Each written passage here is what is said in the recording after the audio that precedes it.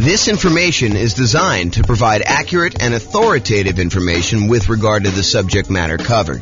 It is offered with the understanding that the presenters are not engaged in rendering legal, accounting, or other professional services. If legal advice or other expert advice is required, the services of a competent professional should be sought. Welcome to the Berkeley Real Estate Investing and Real Estate Financial Planning Podcast. Learn all about investing in real estate in Berkeley, California, with a combination of real estate financial planning and modeling with numbers specific to Berkeley, plus syndicated, more generalized recordings of live and pre-recorded real estate investing classes. Not all of them specific to Berkeley. Be sure to stay tuned after the podcast for a message from our sponsors. Well, good morning and welcome, everyone. This is your host, James Orr, with another really cool class today. Today's going to be a continuation of our series on how to improve cash flow. And today we're going to focus in on how to improve cash flow on properties that you already own.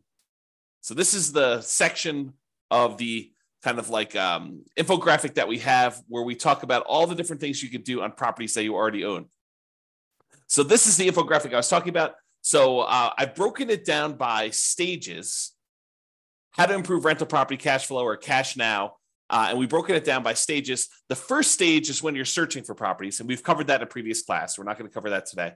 The next stage is when you're financing the rental property. And we've already covered that in a previous class. And that's the largest section of options that you have for improving the number of ways to kind of increase cash flow. The second largest is actually today.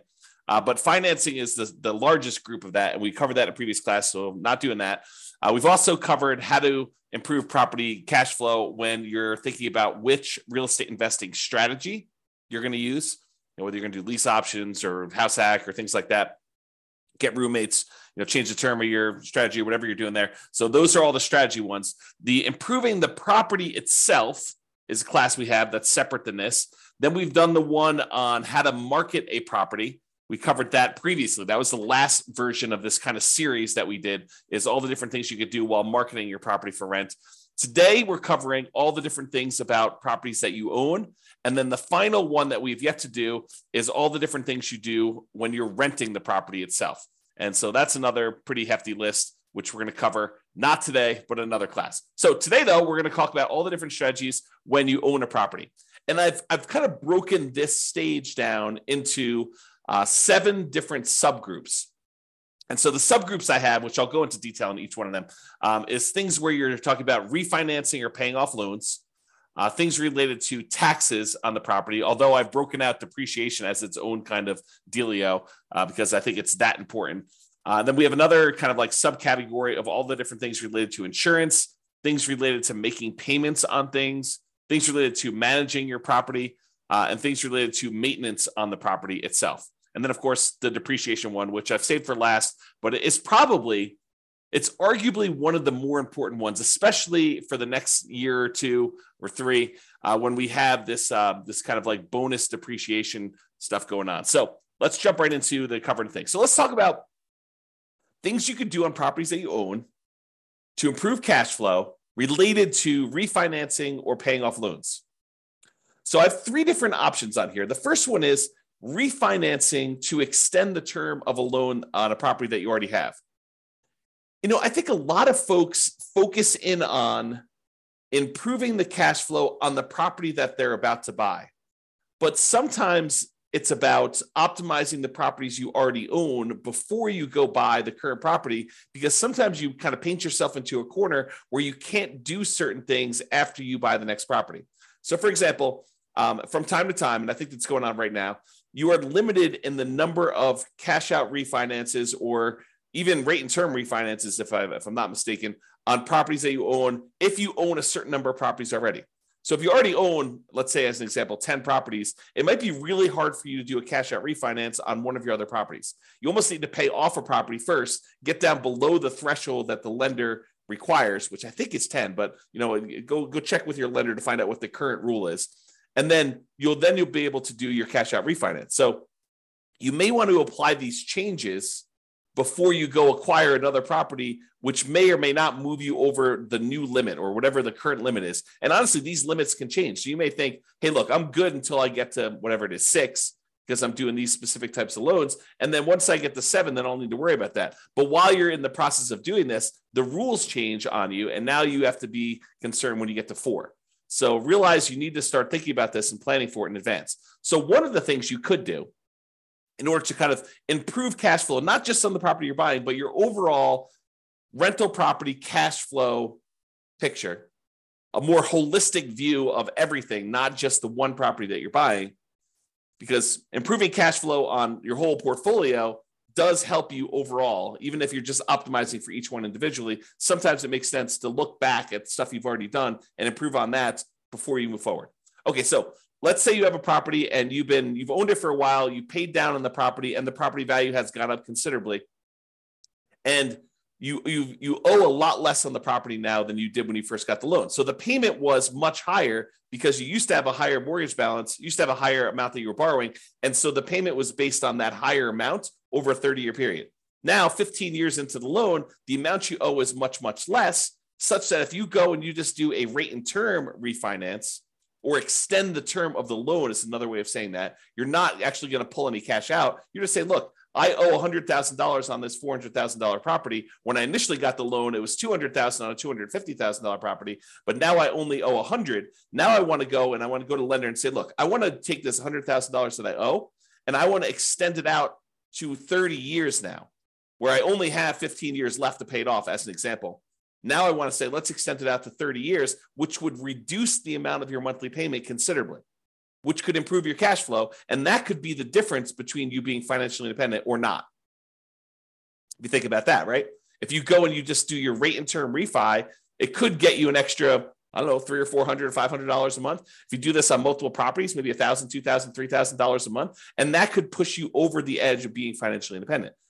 So you really want to think about this and how you can optimize it. So you could refi in order to extend the term. You paid down a loan, you only have 12 years left on it, 11 years left on it, 5 years left on it, 22 years left on it. But now you want to go and extend it back out to 30 years, or maybe even longer if you can get access to a longer loan, which I think will be hard for you as a real estate investor, but maybe it's out there at some point in the future. Just think about it. But you go ahead and extend this loan to go ahead and reduce your payment. So is my loan old enough where I would be able to refinance to extend the term? And in the future, sometime, if you're buying properties in a high interest rate environment and now interest rates are lower, you might also be able to get a better interest rate. The challenge we've had coming out of where we were in the past is interest rates have been really low for a long period of time. So that if you go and you try to do this strategy in the future, when interest rates are higher than when you got the loan, it may not be as big of an advantage as if you could keep the rates the same, or if you could actually get a lower rate. So when you've acquired properties and your rates are really great, this may not be as great of a strategy. But if you're doing this when rates are high and your rates are now lower, this could be a doubly good strategy to lower the monthly payment. Okay, so that's refi to extend the term. The other one, which we've kind of hinted at, is refi to improve rate. Have rates dropped enough for me to be able to refinance and get a better interest rate? Even if you don't extend the term, even if you keep the term the same, but you go in there and you say, look, I want to go, I've got a 7% interest rate right now. I got this loan when rates were high. Now rates are back down to 5%. It might make sense for you to go look at refining in order to improve your interest rate, to improve cash flow on properties where the rates were high. Okay. And then the other option is sometimes it makes sense to pay off a loan completely. If you have the cash sitting on hand where you've got it invested in something else, maybe you take that money and you pay off the loan. Now realize if you pay off the interest rate if you pay off a loan, the return you're getting on your money is the interest rate of the loan. So if you've got a 3% loan and you pay off that mortgage, the return you're getting on the money that you used to pay off that mortgage is technically 3%. Now sometimes it feels very differently. Sometimes it feels like, I'm freeing up $2,000 a month on a mortgage payment by only paying off $50,000 of loan that's remaining, because you paid down the loan so much, but your payment was based on 20 years ago when the payment was $2,000 a month. So realize that it could feel very differently, but technically the return you're getting is the interest rate of the mortgage itself, which may or may not be good. I mean, if you're at an 8% rate on your loan, then that may not be such a bad thing. If it's only 2 or 3%, I don't know. That's a little bit lower. You have to decide whether that's important to you. And for those of you that are thinking, hey, I don't have all this extra cash laying around. Well, some people, their strategy is to acquire more properties than they need, sell off some of the properties in order to pay off the other ones. So you may acquire, 1 or 2 properties a year for the next 10 years. And then at the end of the 10-year period, you take 3 or 4 or 5 or 6 of the properties that you acquired, you sell those, pay the capital gains tax, pay the depreciation recapture tax, pay the real estate commissions and the closing costs on it, so that you walk away net with your true net equity after all those expenses, and use those proceeds to then pay off loans on the 4 properties or 5 properties or 6 properties, however many you decided to keep. And that could actually improve cash flow, especially if the ones you're selling are equity rich, but not cash flow strong. If the cash flow, the return on equity from cash flow is actually not great on those, you could take those and you could actually significantly boost the properties that you end up paying off to really improve cash flow on those. So some people, that's their strategy. Their strategy is, look, I'm in a market where it's really hard to make properties cash flow. What I really need in order to be financially independent at the end, if I'm kind of like looking forward to when I'm going to be financially independent, what I really need at the end is I'm going to need some free and clear properties, because these properties financed are not the most amazing at cash flowing. So maybe you're acquiring a whole bunch of properties using kind of like buying properties, maybe below market even, as kind of rocket boosters to get really good returns, especially early on when the return on equity is so great, and then use that money to then pay off other properties at some point in the future. If you read the book Creating Wealth by Robert Allen, one of his chapters is about this strategy.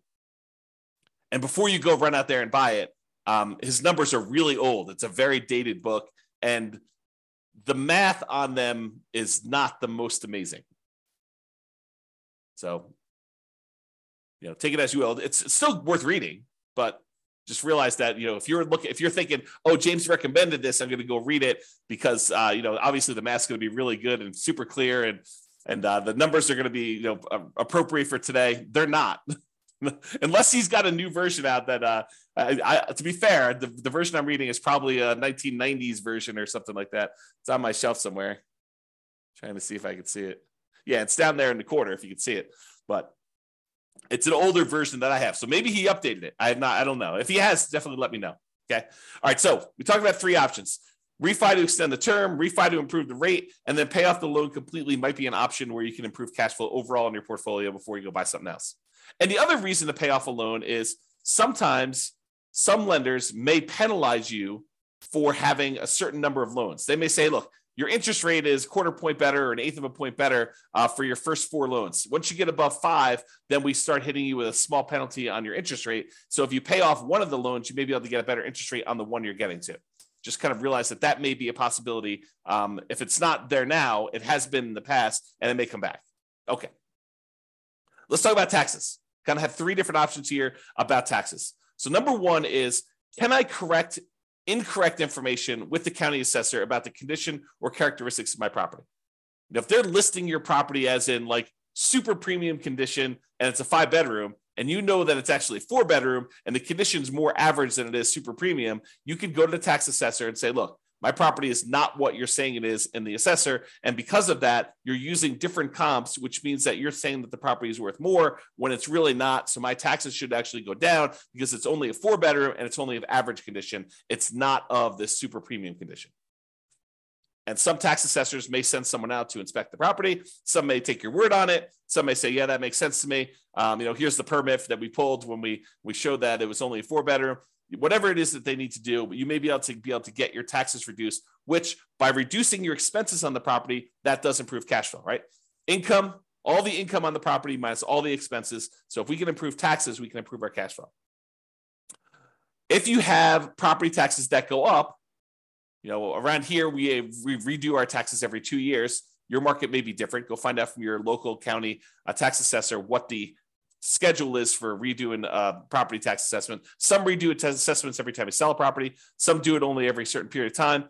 But if you go and you find out that they've raised your taxes and the taxes seem significantly higher than what you thought they should be, you can go and contest them in many markets and say, look, you're using the wrong comps. If you use the comps that I'm pulling here, my taxes are actually much lower than what you say they are. And they may or may not agree that, yeah, the automated system valued this incorrectly. We'll go ahead and make a change and you might save some money on taxes. Or they might say, no, the comps that we use are valid and our methodology is actually correct here and the taxes stay the same. Maybe you get some improvement, maybe you don't. I don't think it's a universal automatically granted, but you might be able to go and contest your taxes with a tax increase and try to save your money. Now, if you can go save, I don't know, $50 a month on 10 properties, starts adding up. Starts really improving your cash flow if you could do this. And also keeping the taxes legitimately where they should be and not a little bit higher than where they should be will help you keep your taxes low overall. So you don't want to let your taxes be high and then next year they're kind of increasing from that point. You want to keep them where they should be by using the right comps, and hopefully the next year they won't increase it using the bad comps again. They'll sort of say, okay, yeah, we were wrong about this. We'll use the right ones, in theory. And then finally, for taxes, vote. Vote appropriately for changes in taxes that affect property taxes. So if you're in a county and they're about to add a new tax to the kind of list of taxes that they charge you, and you have an option to vote for or against that, and it's something that you don't believe would add value that you're willing to pay for as a property owner, then vote appropriately. Vote to kind of protect your interests. So go ahead and consider that. All right, insurance. So we've got 1, 2, 3, 4, 5 different things related to insurance that we're going to talk about. First thing, who is being insured? Sometimes we buy properties with people who aren't necessarily the best credit risk people, and their credit scores are appropriately low. And so you got to be careful because insurance, part of your insurance premium is sometimes based on the credit score of the people that are being insured. So can you remove people who have really low credit scores that may be making your insurance premium higher than it needs to be?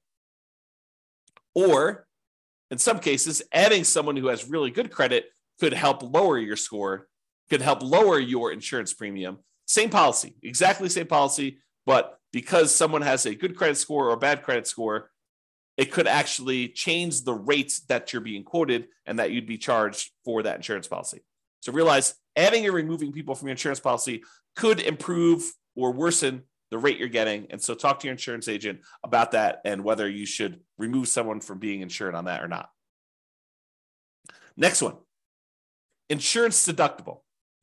So we've done a whole class on insurance, and I'm sure we'll do another one in the future. But the idea is you get to select how much of a deductible you're willing to pay before the insurance kicks in. So imagine you go buy an insurance policy and you say, look, for this insurance policy, I want a $10,000 deductible, meaning that I will pay out $10,000 before the insurance company needs to pay out anything. And so let's say there's a hailstorm and you need a new roof on your property and the roof's going to cost $17,000.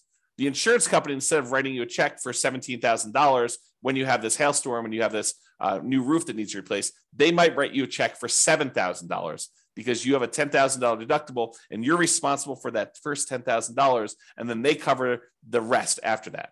Well, as you can imagine, if an insurance company, if you get an insurance policy where you're paying the first $10,000, that's going to be less expensive for the insurance policy than someone who has an insurance policy with exactly the same coverage where the insurance company pays everything over $1,000. So if they needed a new $17,000 roof, they'd be paying out $16,000 versus $7,000. So you could go in there and you could take on some of this risk yourself by having a higher deductible. Basically, anything under a $10,000 claim, you are basically saying you're going to cover that because the insurance company knows you're not going to make a claim if they're going to have to pay out nothing. You shouldn't make a claim if they're not going to pay out nothing, right?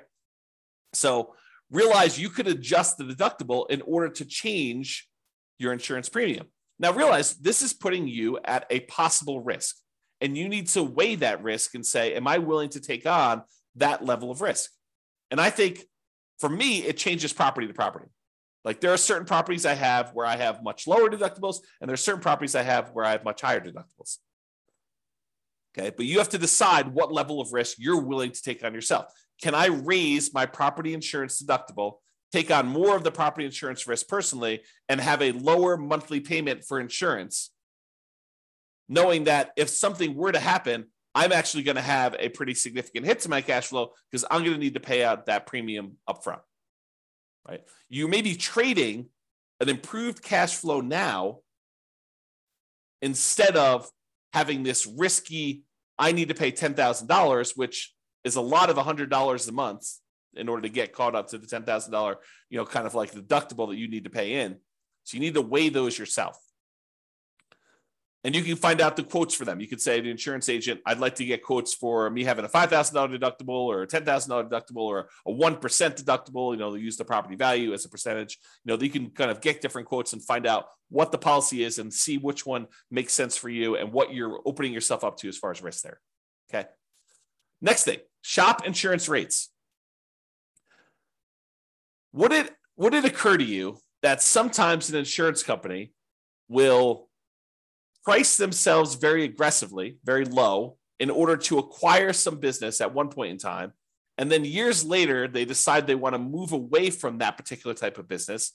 And one of the ways that they signal that to the population is they start raising their rates to discourage people from using them. Is that possible that insurance company could do that? So if you've had an insurance policy over time, even though you priced that out and it was super competitive 5 years ago, now 5 years later, the insurance rates may have gone up considerably such that it may not be competitive anymore. Or other people may be much more competitive.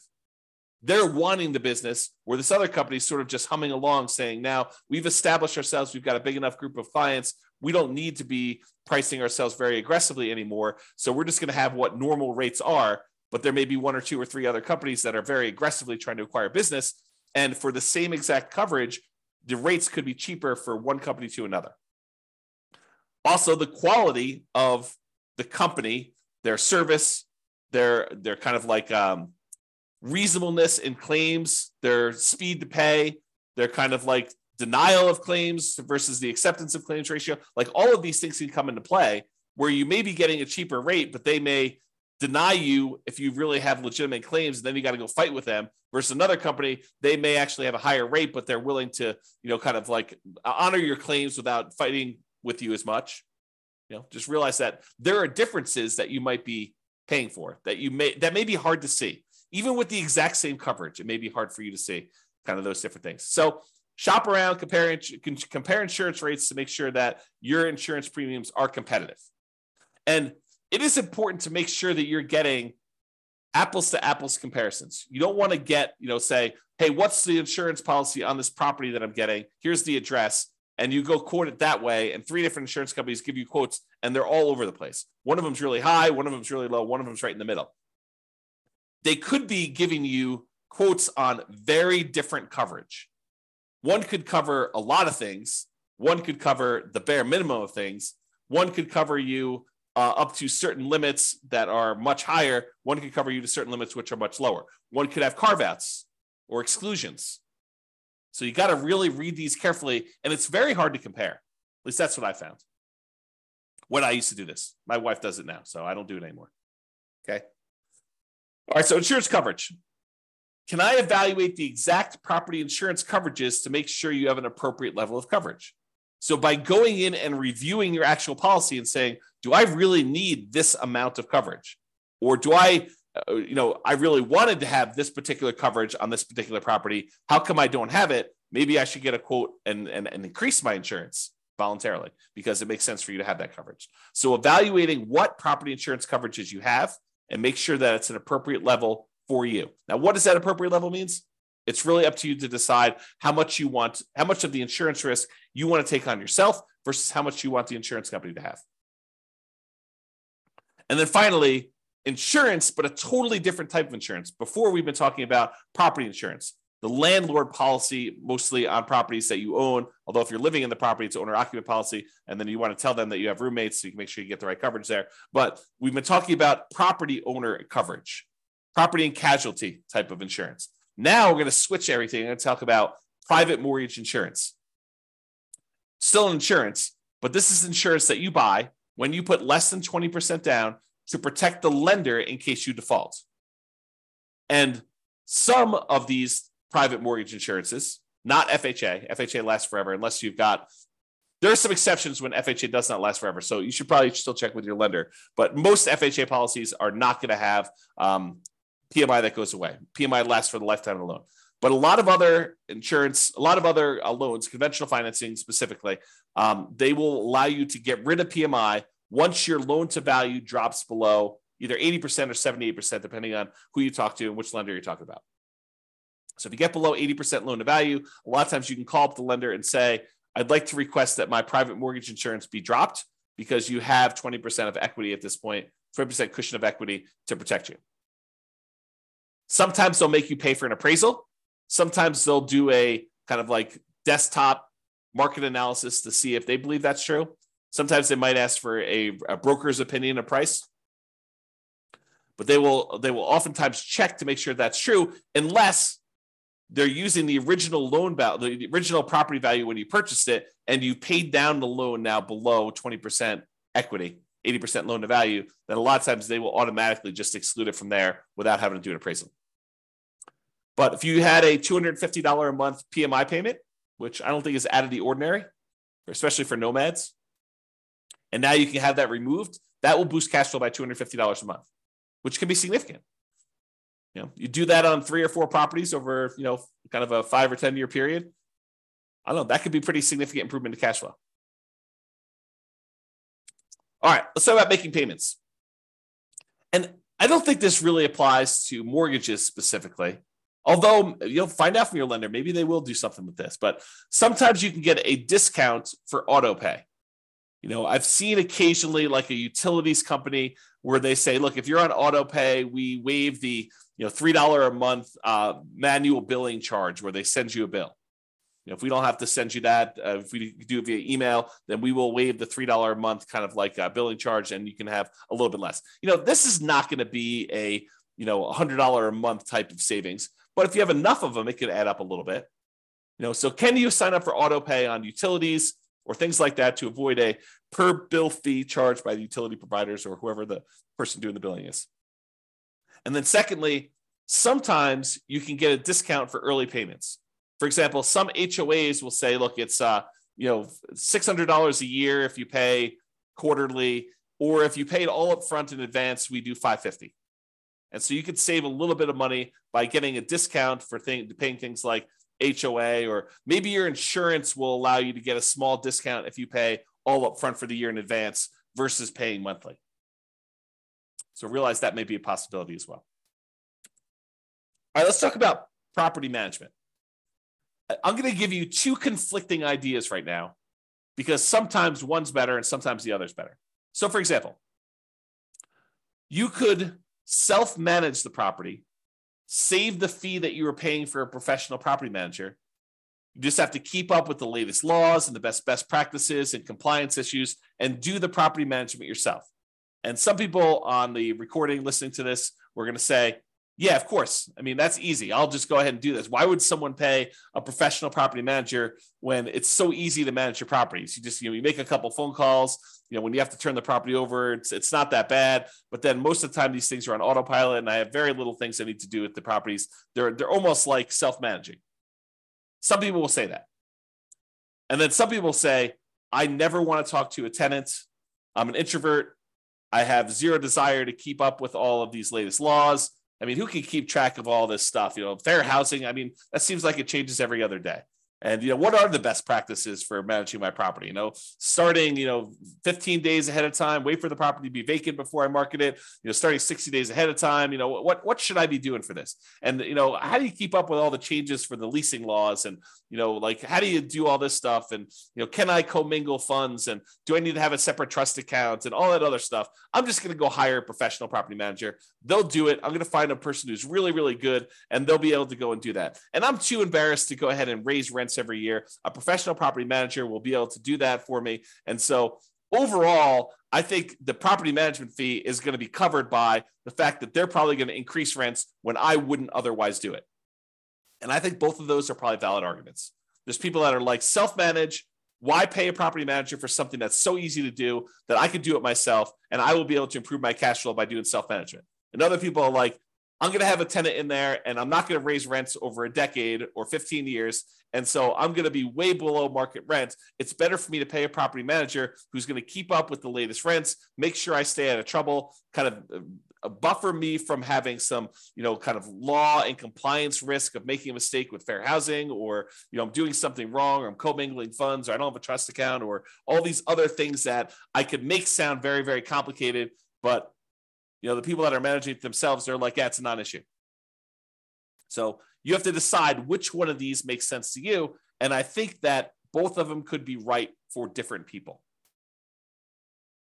If you're wondering what I do, for many, many years, I self-managed.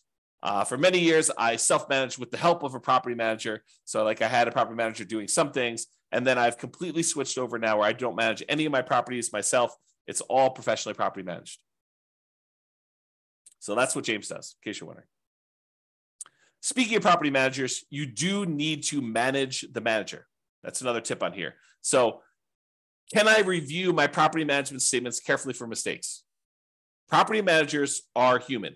They make mistakes. Sometimes a lot, depending on who it is and their policies and kind of like their team and who's doing stuff and how much turnover they have and a whole bunch of other factors that go into that. But sometimes property managers make a lot of mistakes. And so you sometimes need to stay on top of them. Well, you always need to stay on top of your property manager, but sometimes you need to do it more so than others. And that could actually save you. I mean, if you have a wrong bill and they accidentally charge you $1,000 for something that you didn't need to pay, or it was really a $4,000 bill instead of a $5,000 bill, and you don't catch that, that's almost $100 a month. That's pretty significant for cash flow. So take that into account. And then related to that, insist on best practices. Can I insist that my property manager utilize the best practices? Marketing early, way before the property is vacant. Raising rents with each lease renewal. Not just saying, hey, we got $2,000 a month last time, we'll get $2,000 a month this time. Making sure that they do rent comps and push the price if they're starting early. Can you insist that they have the best practices? Now, as a practical thing, you could try to do this, but as a practical thing, if they're managing 1,000 units and you've got one rental and you want them to change their policy and do something different just for you, do you think that that's likely? I will tell you from experience, it probably isn't likely unless it's something that is very reasonable and very easy to do.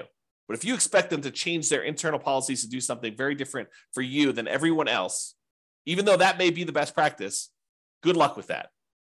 Now, change that up. You've got a property manager who has 300 properties under management, and you have 50 of them. You have 50 doors. Do you think you have some pull, some sway in getting something changed in their internal policies? I think you do. Okay, so take that into account. All right, let's talk about maintenance on properties. In general, I think it's better to maintain properties, keep them up to date, keep your tenants happy, reduce turnover. A properly maintained property should overall reduce turnover, and turnover can be very expensive. So maintaining your property, can maintain it to minimize the time between tenants. Another reason to maintain your property is then you have less to do when the property turns. If you know that you're keeping up on all the little maintenance requests that you get from tenants, which are legit, then when the property needs to turn over, you don't need to do all those things anyway. They're already done. They're already maintained. Okay. So can you maintain property to minimize vacancy, to improve cash flow overall? And then sometimes we're going to talk about quality materials. Sometimes it makes sense to use a slightly more expensive material that will last much longer than using a kind of like temporary lower quality fix to save a couple dollars up front. For example, in some units, it may make sense for you to do luxury vinyl tile or luxury vinyl plank, spend a little bit more money up front than to pay for low grade carpet that you know you're going to need to replace much more frequently than the LVT, LVP. Which, if you look at it over a long period of time, it looks like you took a hit to your cash flow. But if you figure out this lasts twice as long, but it only costs 20% more, then you should have reduced your overall expenses on cash flow over a longer period of time, not just in that first year when you took the hit on a little bit more expensive. Okay? All right. This is the last one. And this is really important because these could be big dollars. Depreciation. Depreciation is the tax benefits you get from the IRS for owning rental property. The basic idea is this, and this is all layman stuff. So don't go to don't go into your IRS audit and say, James explained it like this. So, they're like, who's James? who's this guy anyway? You need to go talk to your tax professional and get like the legit thing, or go look up the tax guide and actually read it yourself. But this is my layman's version of what this is. When you go buy a rental property, the government says, look, this property is going to depreciate in value over time. The usefulness of the building itself is going to fade over time, such that over 27 and a half years for residential properties, it's going to go from whatever it's worth when you buy it down to zero. Not the value of the land. The land is excluded. The land does not depreciate in value, but the functionality of like the things on the property itself, the siding, the carpet, the kitchen sink, it wears out over time. And so we call that depreciation. And the government allows you, the IRS allows you to actually depreciate that, to get a tax advantage of having this thing go to zero. So how it works is this. You buy a property, and let's say it's a $400,000 property. And let's say the land is worth $100,000. You'd find out from your tax assessor or ask your CPA for advice on how they do it in your marketplace. But let's say that the land is worth $100,000. So the depreciable amount, depreciable amount for the building is $300,000 as an example. So normally the government would say, look, if you want to, you could take that $300,000, the value of the building, and you could divide by 27 and a half years. And then on your taxes, you could offset income you have by that amount each year. So on a $300,000 property, let me go ahead and pull up a calculator here, and I'll do a little bit of math for you. So $300,000 divided by 27.5. So they're basically saying you could take $10,909 and subtract that from the income. I'll say eligible income in order to not pay taxes on that amount. So to use really basic layman's terms, which isn't exactly correct, but it's good enough for me to explain it to you. If you made $100,000 a year, you could take this $10,909. Let's just call it $11,000. We're going to round up. So this $11,000 in depreciation, and you could remove that from the income that you made so that you're paying taxes only on the amount that's less. So if you made $100,000 minus $11,000, you're now paying taxes on $89,000 instead of taxes on $100,000. So because you were able to deduct that depreciation from your income. Now, what that means is this $11,000 in depreciation that you got, if you multiply that by your tax rate, whatever your highest tax rate is, because it's really on the highest, although if you use effective tax rate as an estimate, it'll kind of make it a little bit more conservative because your effective tax rate is a little bit lower. So if your effective tax rate, let's say, is 25%, that means about $2,500 per year is how much you didn't have to pay in on taxes, which if you squint really hard is like $200 a month. So you got almost like $200 a month in saved taxes, which looks like cash flow to you. Because you could go to your job and you could say, look, adjust my exemptions, adjust the kind of like exemptions you're taking out of my paycheck so that you're lowering the taxes that are taken out of your monthly paycheck so that you get a little bit more on your job paycheck, because at the end of the year, you're going to get this depreciation and you're not going to have to pay that amount in money. So you could say, look, go ahead and adjust my normal paycheck stuff, even though it's technically from the real estate. But so I'm paying less in the taxes on my paycheck. I get more money in each weekly paycheck or biweekly paycheck or monthly paycheck or whatever you're doing, so that it actually looks like cash flow to you each month. And you could go do that, adjust it so that it's about $2,500 for the year, about $200 a month. And that actually would improve your cash flow. So it is like improving cash flow, right? By getting this depreciation benefit, even though it's really a tax benefit that you'd get at the end of the year, it really is like getting cash flow, because you may just get it. If you think about it, getting in advance at the beginning of the year, you're paying last year. So it looks like this year's moving forward. Or if you want to take it out of your monthly paycheck, your weekly paycheck, or whatever from your job, you can do that as well. And there are definitely some rules for this, right? Like if you earn so much money, you have to defer it. You can't take it all at the same time. If you don't qualify for, the active real estate investor thing, then you might not be able to take it. So there's some rules to this. You got to go look at those and talk to your CPA or read them yourself to go into them. But this idea of being able to take depreciation is really important. Now, why am I making such a big deal out of this? Because with depreciation, you have to take it.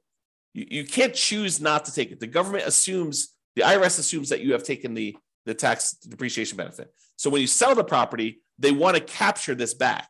They want to take the benefit that you got and they want to charge you taxes moving forward, depreciation recapture tax. So they assume that you took it. It's not like if you don't take it, then you don't have to do depreciation recapture. That's not true. You have to do it. So if you got to do it, you might as well do it. So why am I making a big deal of this if you have to do it anyway? Well, there is an optional thing you can do. You could go to an engineering firm and have them go through your property and determine what the depreciation schedule is for each individual component instead of the depreciation schedule for the entire building. The really simple way to do it is you take the entire building, not the land, but you take the purchase price, you subtract out the value of the land, you get the value of the building, and you divide by 27 and a half years, and that is a simple way to calculate it.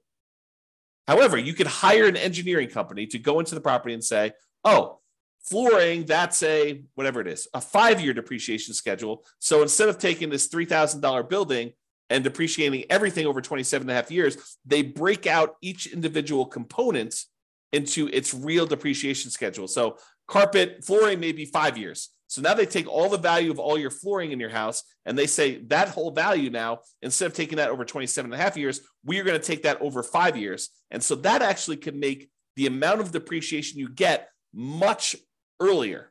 You don't have to wait 27 and a half years to get the value of the flooring. You can take that over 5 years, which can significantly improve the cash flow from depreciation, that cash flow you're getting on the property early on.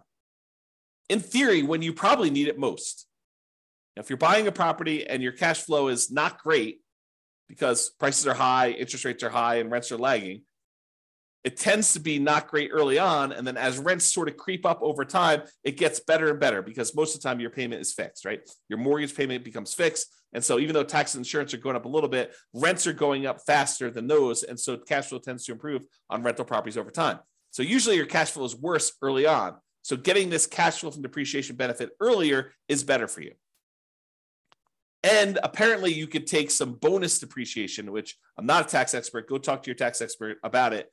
But you could take this bonus depreciation early for the next couple of years. So right now, your bonus depreciation percentage is 80%. That's in 2023. I'm recording this March 30th of 2023. And this year, according to tax code, you could take an 80% bonus depreciation. Next year, it's 60%. So 2024, it's 60%. 2025, it's 40%. 2026, it's 20%. And in 2027, there's no bonus depreciation. Now, it's possible the politicians will change tax code again, and they will bring back bonus depreciation sometime after 2027, or maybe even before, for all we know, right?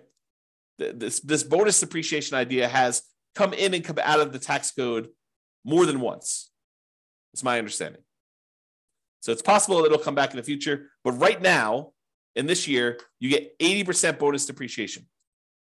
So if you were going to go buy this $400,000 property that has $300,000 in depreciable amount, an estimate of what this bonus depreciation might be is somewhere between $30,000 and $45,000. Of course, you have to go and look at the actual property and have the engineering report done, and they'll actually do the numbers. But it's somewhere in the range of $30,000 to $45,000 in bonus depreciation, which before it was around $11,000 for the normal one. So the bonus depreciation just in that first year is like 3 times the normal. And if you're at a 25% tax bracket, that could be somewhere in the neighborhood of $7,500 in tax savings, which looks like cash flow to you. So if you could get an extra $7,500 that you didn't have to pay in tax, looks an awful lot like, I don't know, let's call it $650 a month. If you could offset $650 a month or add $650 a month in extra cash flow from depreciation to your property from this bonus depreciation year one, would that help you offset some negative cash flow? Or would that help offset some really low positive cash flow with pretty significant positive cash flow? I think yes. And that's on the low end, right? That's like the low end of the bonus depreciation.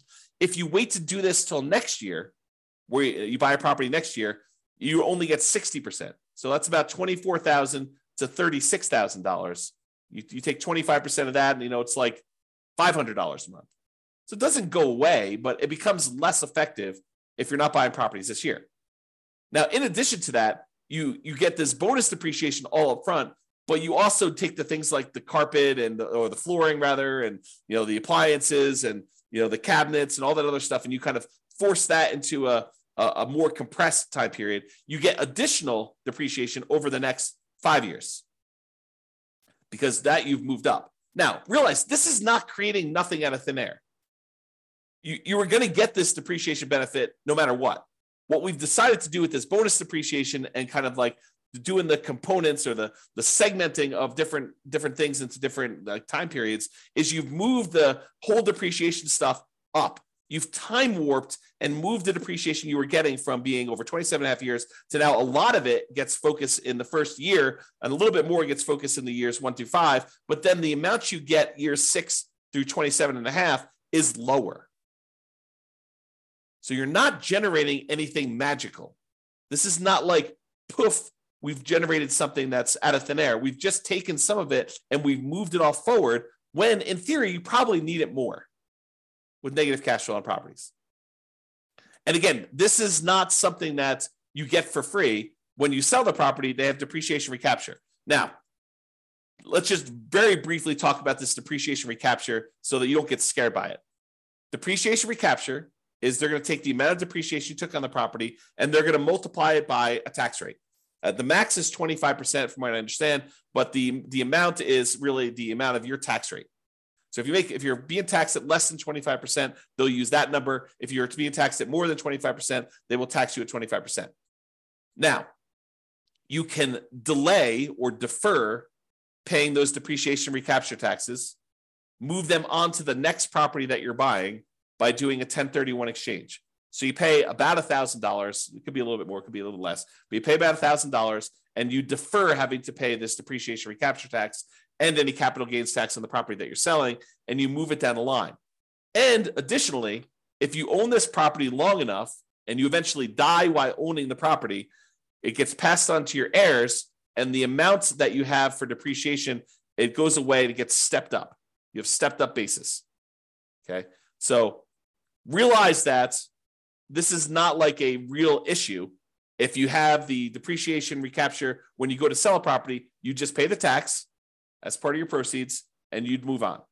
It's not a big deal. And you got the benefit early on. It's almost like, I don't want to say this, but it's almost like a loan from the government where they're giving you money now only to say you're going to have to pay this later by owning this rental property.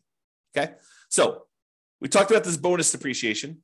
If you buy a property this year, you get between approximately on a $400,000 property, it's going to be somewhere around the $30,000 to $40,000 gross depreciation benefit.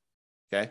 And over the next 5 years, you'll get between $30,000 and $45,000 more. So you have to divide that number by 5, and then you have to multiply by your tax rate to get an estimate. So if you take like the total amount you're getting like in year one, you might be getting somewhere around $36,000 to somewhere around $54,000 in that first year. If you multiply that by your 25% tax rate, just to give you an idea of like what we're talking about, on the low end, it's probably around $9,000. On the high end, it's probably around $13,700. So somewhere around $800 to $1,000, maybe a little bit more per month in extra cash flow. Is that significant? Yes, very significant. So if you had a property where you're like, hey, I'm getting, negative $500 a month in cash flow because I'm putting 5% down and interest rates are really, really high and the prices have just run up over the last few years and rents aren't that great right now. They're lagging behind. I mean, they're up, but they're lagging behind a little bit from how much prices and interest rates have gone up. Will an extra $800 a month help you in the first year? Yes. Will an extra $1,000 a month help you in the first year? Yes. And in the second year, you're probably talking, this because you're moving some of the depreciation up there. You're probably talking about, let's see, on the low end, 30,000 divided by 5. You're probably talking like another, let's see here. Am I doing this right? Yeah, about $400 a month. Okay. So that's why this is important for improving cash flow. And you're going to want to talk to a CPA to understand this. And you're going to want to talk to an engineering firm that specializes in cost segregation.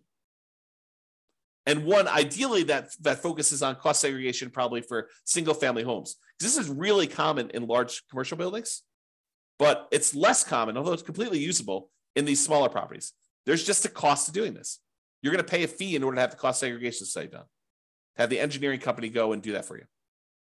So you pay a little bit of money now in order to get your depreciation benefits early on. And with the bonus depreciation, it's probably worth it. Okay? All right. So that's it. In conclusion, optimizing cash flow is about maximizing income and minimizing expenses. And today, I think we focus mostly on minimizing expenses, all the different ways to minimize expenses on properties. There are things you could do on properties you already own that will improve your cash flow overall. And I think that's what we focused on. It's better to take a more holistic approach and optimize at the various stages rather than just sort of like willy-nilly saying, oh, can I get more in rent? No, I'm done. You really want to think about this stuff in a better way, more holistic way. All right. That's all I got for you. Hope you enjoyed it. This has been James Orr. Have a great day. Bye-bye for now. With home prices up, mortgage interest rates up, and rents up, but not quite enough to counteract the higher prices and interest rates, cash flow on rental properties in Berkeley is harder than ever.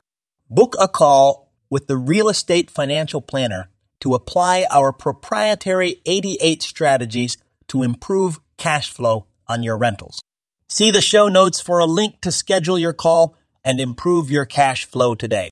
If you're a real estate agent, lender, or professional in Berkeley that wants to help our real estate investor listeners, consider reaching out to learn about collaboration opportunities with this podcast. We'd love to add more value to our listeners by having you assist our investors buy, sell, and finance their real estate investments. See the show notes to schedule a call to discuss collaboration opportunities.